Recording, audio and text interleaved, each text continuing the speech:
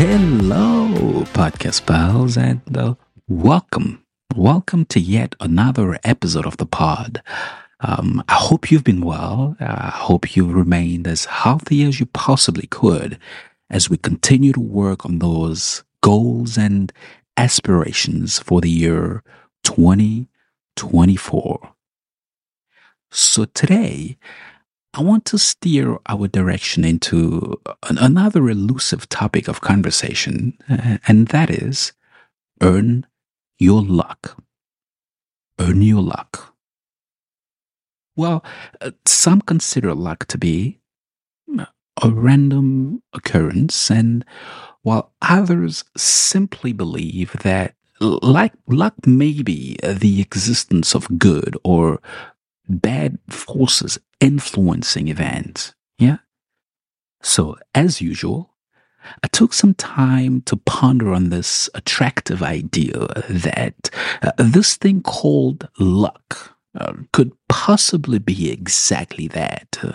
As alleged, the amalgamation of randomness. The amalgamation of randomness. Or events or colliding, or perhaps, like my good scientist friends would metaphorically put it, the holy grail of entropy. The holy grail of entropy. I just love how that rolls off the tongue. It's such a bliss, and in as much as I really love that, I really do enjoy spending time with scientists and striking conversations on things. Yeah, it's quite riveting, if you will, to witness how intellectually or intellectual orgasmic scientists tend to be. Although, yeah, of course, I say this with the utmost respect that I've got for the scientific community out there. It is simply, words may fail me here. Perhaps it is such a delight or a felicity, and I'm absolutely grateful for the moment we spend together with scientists and the scientific community. So, to all the scientists out there, thank you. Yeah. Well, if you've listened to the first few episodes, you would know that it is just about customary on the pod to get into definitions. So, right into it. Luck, Oxford. Good things that happen to you by chance, not because of your own effort or abilities.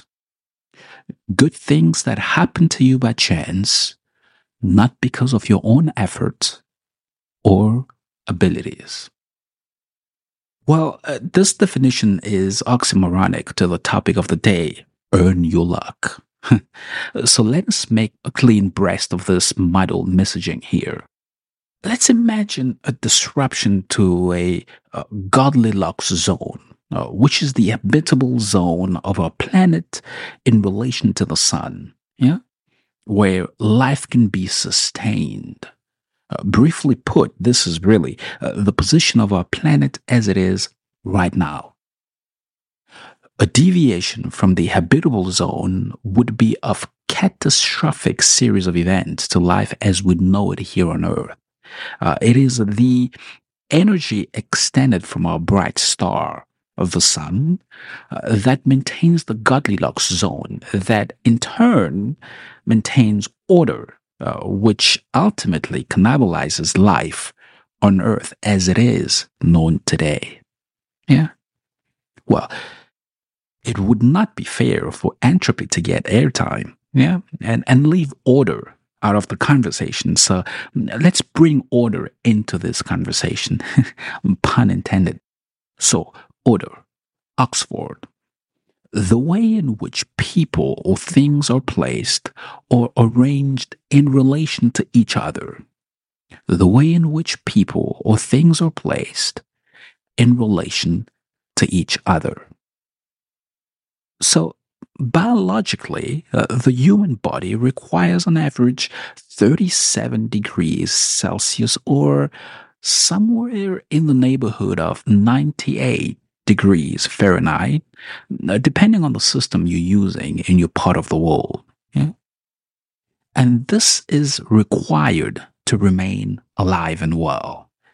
So, to obey the system requirement, we spend our time eating food that contains calories, which is the measure of unit for energy. And this is one of the reasons we eat food. Yes, one of the principal objectives for consuming food is to increase the levels of temperature through calorie intake, which is the unit of measure for energy. So, have you ever felt on a deceased body? Well, I have, but of a different animal and not humans. And that state of death is when no energy is burned. Or, in other words, the body is not burning any more calories.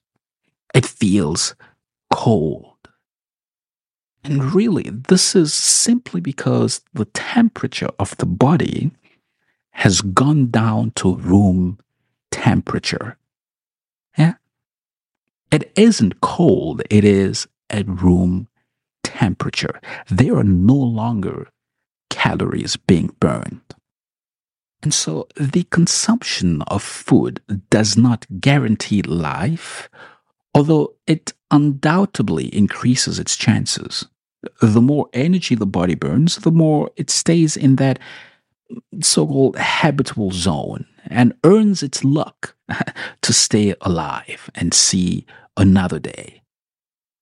Oftentimes, we find ourselves in positions in life where failure is not an option. And these may come in different forms. That could be having that family business working and succeeding, or that could look like making sure that promotion comes so that, you increase your quality of life. Yeah, failure is just not an option. We have endless reasons for which we think that failure should not be an option. Yeah, I put it to you this way. Luck lies in the elusive chasms bridging the seeker and their coveted destination, impervious to the sway of the evolution. Yet, energy is the fuel that ignites the vehicle to propel them forward in their journey. That was my little poetic signature there. Hang on, I gotta say it again for the ones in the back. Luck lies in the elusive chasms bridging the seeker and their coveted destination, impervious to the sway of their volition. Yet, energy is the fuel that ignites the vehicle to propel them forward in their journey. To put it plainly, the more energy consumed, the more fuel is generated to propel one to their destination. And that place we call the habitable zone, or simply life in the case of humans. Yeah? Earn your luck. Burn your energy. Spend your life consuming energy. The more you consume, the luckier you get at living and seeing another day. The more you consume, the luckier you get at living and seeing another day. As you go about your day today and face the inevitable challenges that life brings about, exhaust your options and consume your energy. In good time, you will arrive at your Goldilocks zone, or the place we call the habitable zone. And only you know what that looks like. So trust the process and earn your luck. It's been a pleasure. Cheers.